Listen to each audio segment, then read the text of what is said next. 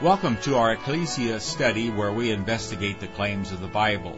For many people, one of the main deterrents to accepting the teachings of Jesus is the noticeable disconnect between what Jesus taught and what many self-professed Christians say and do.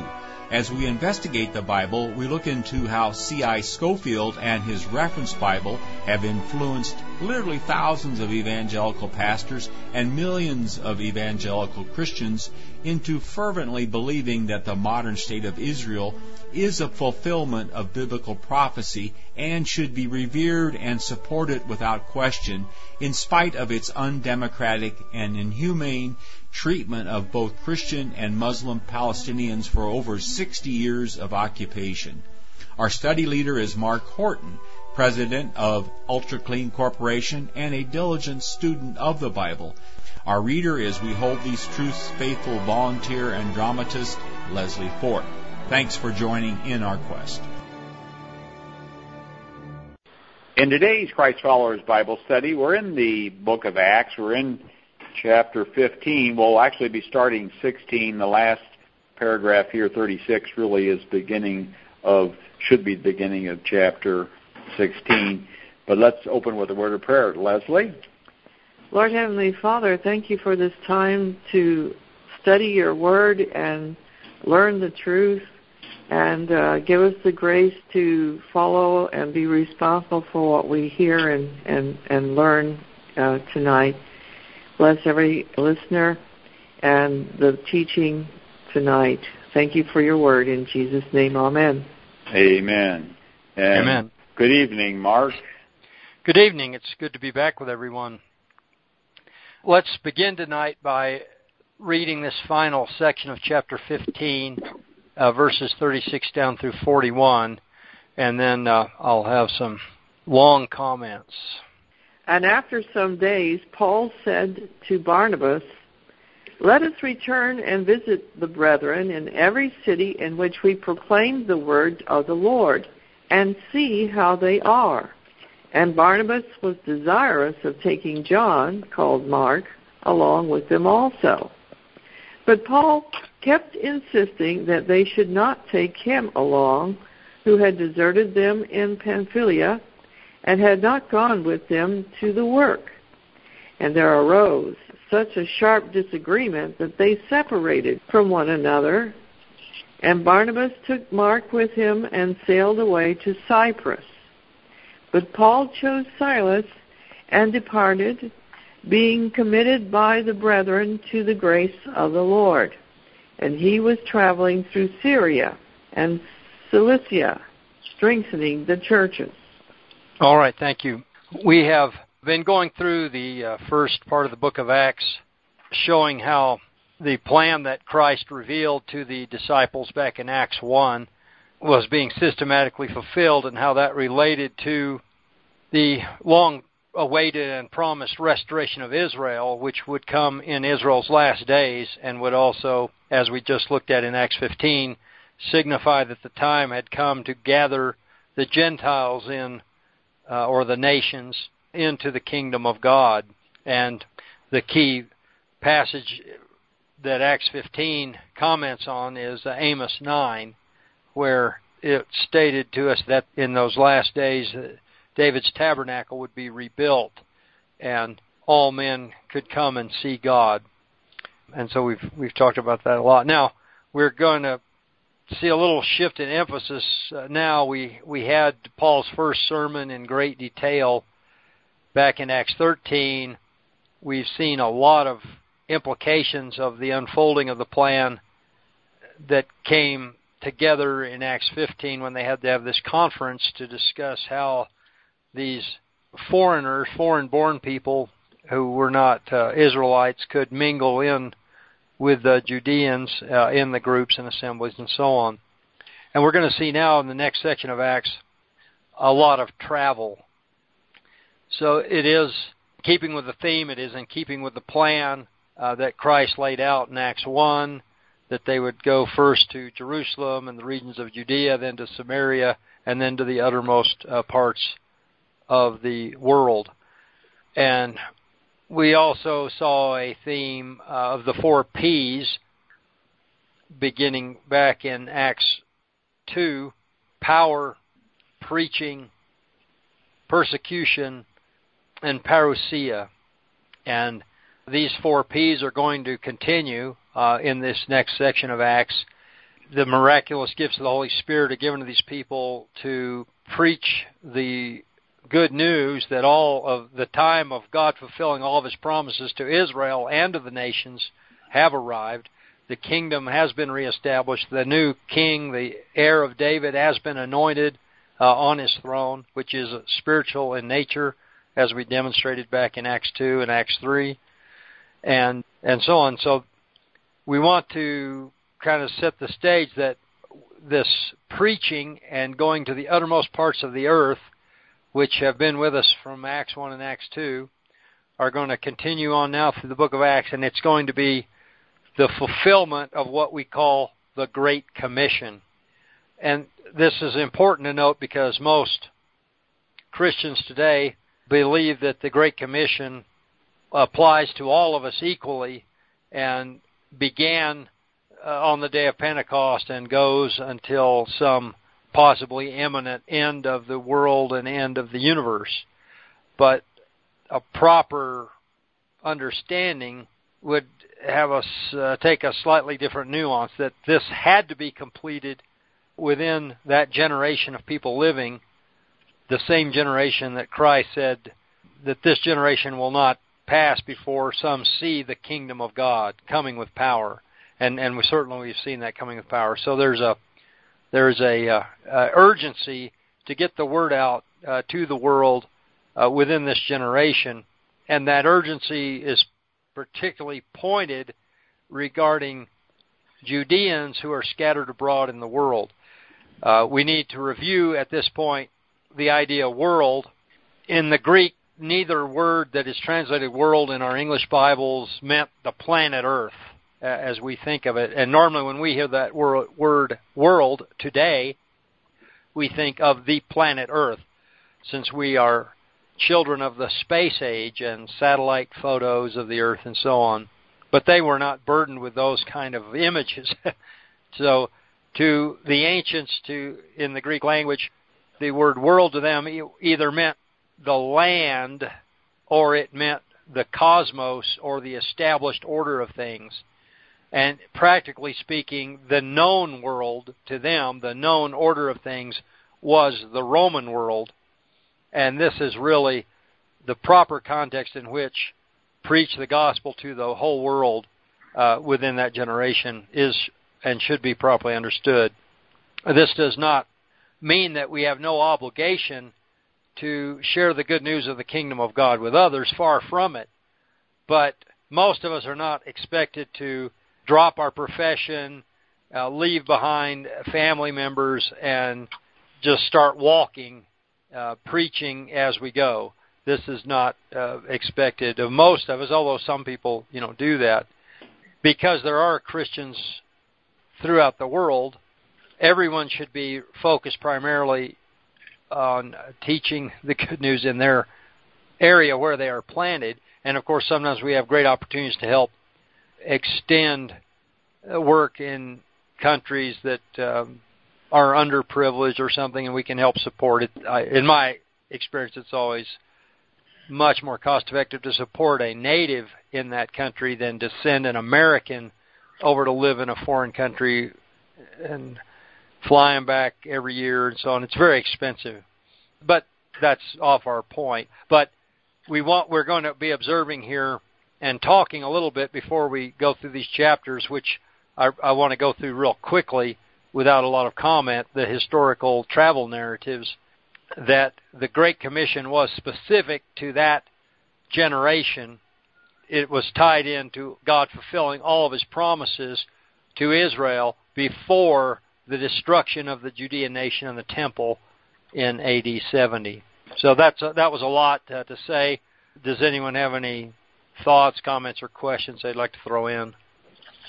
You're struck. What's that? What was that called? Awe and something. Whatever we did to. Where to begin? Well, the thing that Christians argue is an issue I think that's brought up sometimes over Paul and Barnabas and Yes. I mean, that's a good point. We certainly have the text there to show, as an example, that Christians are not automatically, after baptism, immune from disagreements, spats, and things of that nature. Far from, we're still very much human as long as we are alive in these physical bodies. So that's an excellent point. Well, of course, the idea, too, that is the missionary idea, that we have all these mission organizations, and I think they probably teach that their missionaries are part of the Great Commission, that they're doing an obligation that's they're still instructed to do. And in looking at the Bible, I don't quite I see the embarkation point there, where the old was put away and the old covenant disappeared and was gone, fulfilled. And the question is then, are we still carrying out the Great Commission? You say no.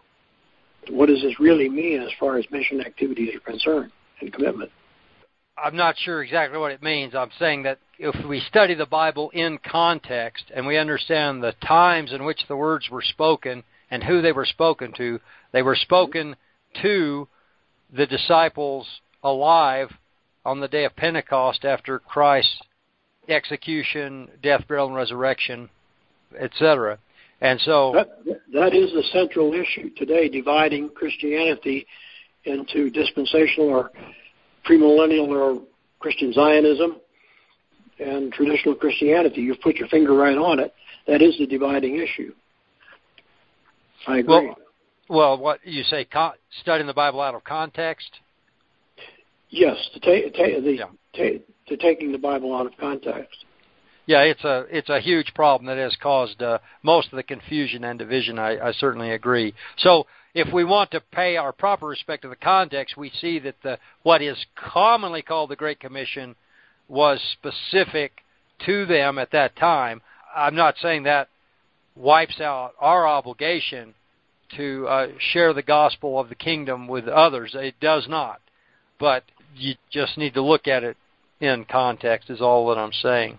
Well, yes, let me clarify that I agree with you that those words were definitely spoken to those people at that time, specifically for their use and purpose. That is the difference. Today, the Christian Zionist argument is those words actually apply to everybody out into some future space, and are focused on Armageddon rather than on those people at that time.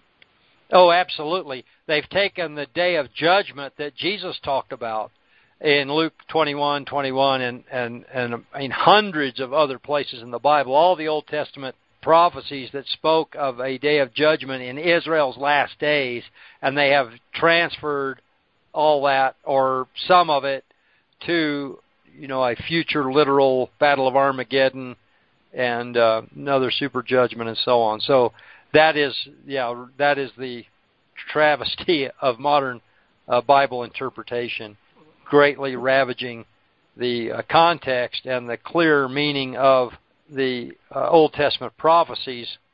I just got a new book today. It's about a year old, but it's one of Frank Viola's most recent books, and he wrote this with a different co-author who I'm not familiar with yet. But on the back, the summary of the book is the New Testament is a commentary on the Old Testament, and yet, sadly, most Christians completely miss that connection, and they blindly go off reading the New Testament without realizing that connection and hopelessly miss the context of what they are reading. And I think that hits the nail right on the head.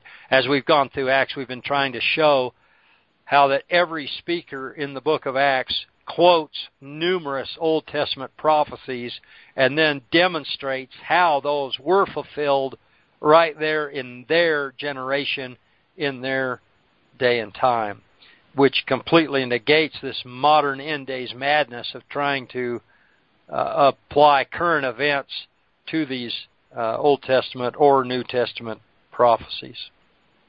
Sorry to slow you down, and thank you. All right, so let's do what we're talking about doing here. and look at a few of these prophecies. Isaiah 11, chapter 9, "They shall not hurt or destroy in all my holy mountain, for the earth shall be full of the knowledge of the Lord." So the holy mountain is an image of the restored kingdom of Israel. We call it the New Jerusalem, Mount Zion, the temple, as we study in the Gospel of John, the temple made of the living stones who are all believers. All of these images are talking about the same thing, the Messianic kingdom that was set up there in the days of Christ and the apostles. But at the time that this is set up, see, the earth will be full of the knowledge of the Lord. And we're going to see that in these next chapters of Acts. We're going to see the fascinating providence of God that through history has set these Judean synagogues in every major city of the Roman world.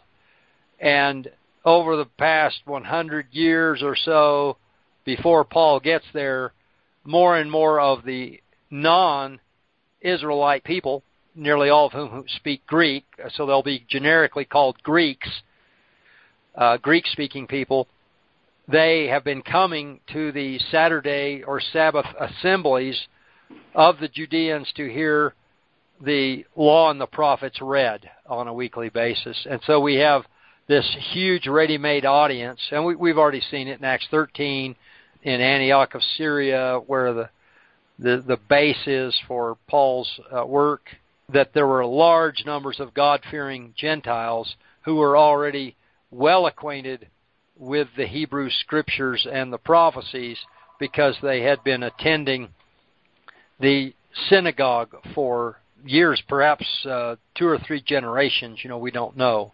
But we do know there were large numbers who were familiar. And so God brought all of this together at exactly the right time in according with His eternal purpose and His plan. And we've seen that over and over again. We've seen no evidence in Acts that God's plan failed or was set aside. We've seen no apologies or explanations of the kingdom failing and having to be postponed.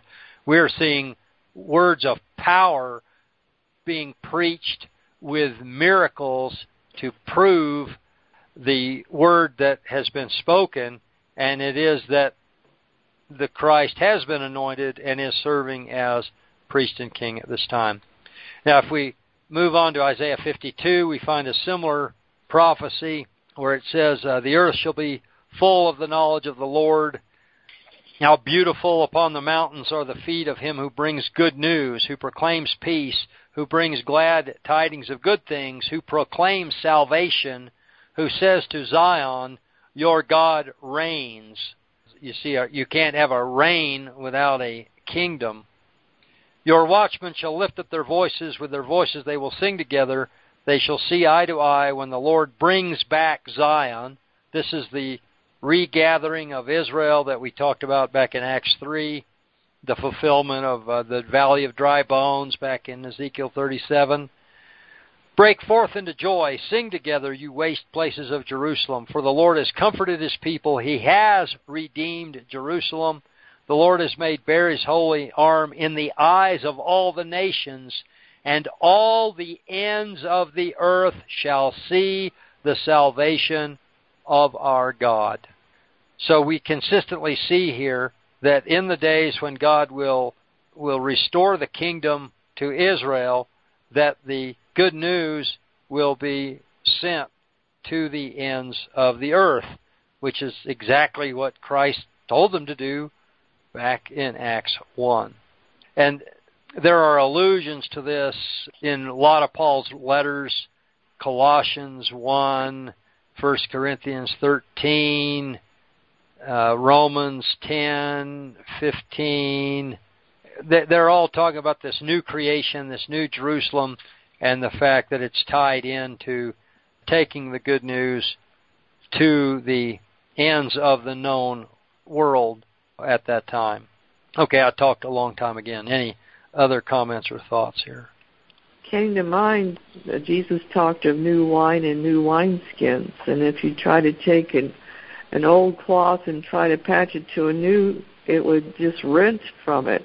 You can't really patch the new onto the old covenant with the new covenant. They're two different entities, and yet the same Christ. And it's a progressive testament. And further, Mark, this has, of course, been tremendously complicated for us who try to teach these words and understand them ourselves, that this usurper physical state, political state, has come along and stolen the very terms that we're talking about, so that Israel is now the state of Israel. Jew is now the Jews who live in the state of Israel. We have all of these modern complications that have obstructed our understanding of these words to where it's almost impossible to separate in your minds the Old Testament use of the Israelites from the modern political state that is, of course, leading the chaos and bombing and destruction of the world today, or as a big part of it. I think it's called historical juxtapositioning. Yeah, well, it's definitely a war of words, semantics. The meaning of words are so important, and you listen to people debating these things, and they each have different definitions, and so they're saying words, but they are not communicating. The one cannot understand the other because they're each using two totally different sets of definitions. We remember that we looked at the end of Luke as an introduction to Acts. He is the first day after, or the day of his resurrection. He's telling the disciples, these are the words that I spoke to you while I was still with you, that all things must be fulfilled which were written in the law of Moses and the prophets and the Psalms concerning me. And he opened their understanding that they might comprehend the Scriptures. And then he said to them, thus it is written, and thus it was necessary for the Christ to suffer and to rise from the dead the third day, and that repentance and remission of sins should be preached in his name to all nations, beginning at Jerusalem. And again, we saw that repeated in Acts 1, and we've already talked about that. So again, everything is proceeding according to plan, which is just terrible for our dispensational friends who have been taught that the plan completely failed. We're not finding that here at all.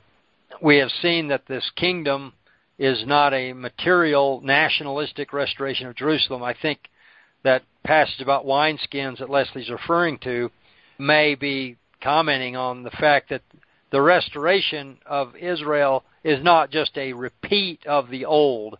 It is something completely different, that the two can't be mixed together, because one was a carnal nationalistic kingdom and the new one is a universal spiritual kingdom. And you can't really, mix those two together. One's earthly, one's heavenly. Yeah. What could be simpler than that? What a dilemma. Yeah. So the Samaritans have already been drawn in. We've already passed that. The Samaritans are specifically mentioned in Acts 1 as part of the plan. I left that out earlier. That was my mistake. Jerusalem, Judea, Samaria, and then all the ends of the earth. The Samaritans have already been brought in.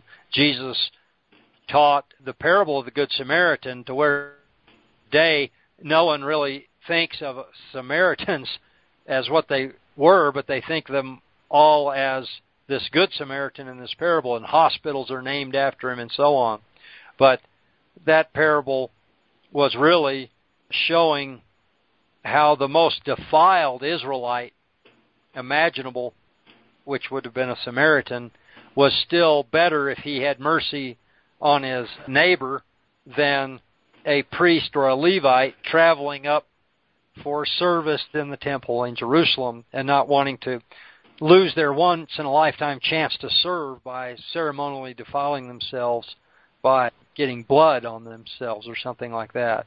So it's a great lesson to teach the true intent of the law and also to prepare the way for this great commission, which will first restore all of Israel. And we need to think of Israel as a bunch of concentric circles with God in the middle, and then you have the high priest who's the only one allowed to get close to God, and he can only do that once a year if everything's exactly perfect, and then you have the priests, and then you have the Levites, and then you have the male Israelites in good standing, and then you'd have the women, and then you'd have the foreigners and the eunuchs and the deformed and anyone who was disqualified from being a citizen of Israel in good standing, out there. But they're separated by ever greater rings of separation from God. And the Samaritans were way out there. They were still considered part of Israel. They followed the law of Moses, but they were a very contaminated and foul remnant of Israel. But even they were looked at as better than a foreigner.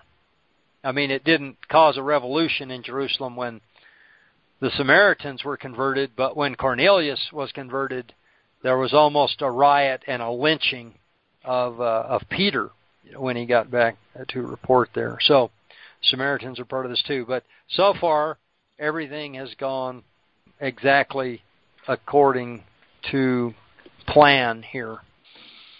Okay, let's read a little bit in 16. Read 1 through 8, please. And he came also to Derbe and to Lystra. And behold, a certain disciple was there, named Timothy, the son of a Jewish woman who was a believer, but his father was a Greek. And he was well spoken of by the brethren who were in Lystra and Iconium.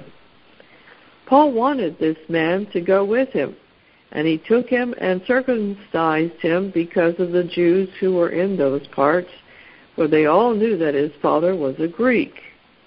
Now while they were passing through the cities, they were delivering the decrees which had been decided upon by the apostles and elders who were in Jerusalem for them to observe. So the churches were being strengthened in the faith and were increasing in number daily. And they passed through the Phrygian and Galatian region, having been forbidden by the Holy Spirit to speak the word in Asia. And when they had come to Mysia, they were trying to go into Bithynia, and the Spirit of Jesus did not permit them. And passing through Mysia, they came down to Troas. All right. So thank you. So they went back to the area where they were back in Acts 13, which is the southern part of Turkey. This is getting fairly close to where Paul is from in Tarsus, which is a little bit further east. But they went back to these places where they had already had large audiences of Judeans and God-fearing Greeks. Timothy was probably one of this audience. He had a mixed heritage with a Judean mother and a non-Judean father, a Greek-speaking father. And he had a good report. Paul took and circumcised him. And again, we're going to see this, which is quite different from what most of us have been taught, that all of the Judean Christians zealously continued to follow the law of Moses, even though the new covenant was now in effect. They are still going to systematically follow the law, not as a means of salvation or being reconciled to God, but as a means of reaching out to and trying to save the righteous remnant that still are within the Judean people who do not yet believe that Jesus Christ is the long-awaited Messiah. And so this is just another example of that, where Timothy is circumcised here. So I don't believe Paul had Timothy circumcised out of fear or terror or a misunderstanding of the value of the law of Moses compared to the new covenant, but I believe this was part of the systematic and intentioned response of the Judean Christians to continue to observe the law faithfully so that they might have a good witness to their brethren, the Judean people, And Paul writes about this specifically in the letter to Roman Gentiles, how that even the Gentiles in the synagogue should not eat so offensively as to drive away the Judeans who have not yet believed upon Jesus Christ. So, interesting there. They passed along the results of the Jerusalem Council. As we saw, this was a cause for great rejoicing to these God-fearing Greeks because they were no longer separated from God by all these rings of separation that existed under the Old Covenant. They were now in the inner circle. The veil had been broken, rent at the death of Jesus Christ, and that symbolized all of those rings of separation were rent asunder, and all of every nation now had equal access into the Holy of Holies. And this, of course, was cause for great jealousy to the Judeans. But this news was very exciting, would have been very exciting to the Greeks, and it would definitely be news to a lot of the Judeans. So they established the churches in their faith, or confidence is the word I like to use, in place of faith, their conviction of God's truth, and they increased in number daily. So the growth here is just astounding. So they'd gotten through this whole region. They turned to go west into Asia, which would be the western part of Turkey today, but they were not allowed to go that way. And so they come down to Troas, which is on the northwest coast of Turkey, right across or close to the Bosphorus, the small straits that separate Turkey from Europe or Greece. Well, Turkey, I think, still has land on both sides, and then you run into Greece over there. Any thoughts or comments on that? I'm going to suggest this is a major break here at verse 9 where we cross over into Europe for the first time. So I'm going to suggest that we break here. I'll have a few more comments about the Old Testament prophecies that are being fulfilled as we go through these, and then we'll proceed on with the crossing into modern-day Europe next time. All right. Great. Well, thanks, Mark. That was a good spot to stop, and we'll look forward to continuing on. Thanks for listening in. Thanks for listening. Be sure to tell a friend about our podcast, and please visit our website, whtt.org.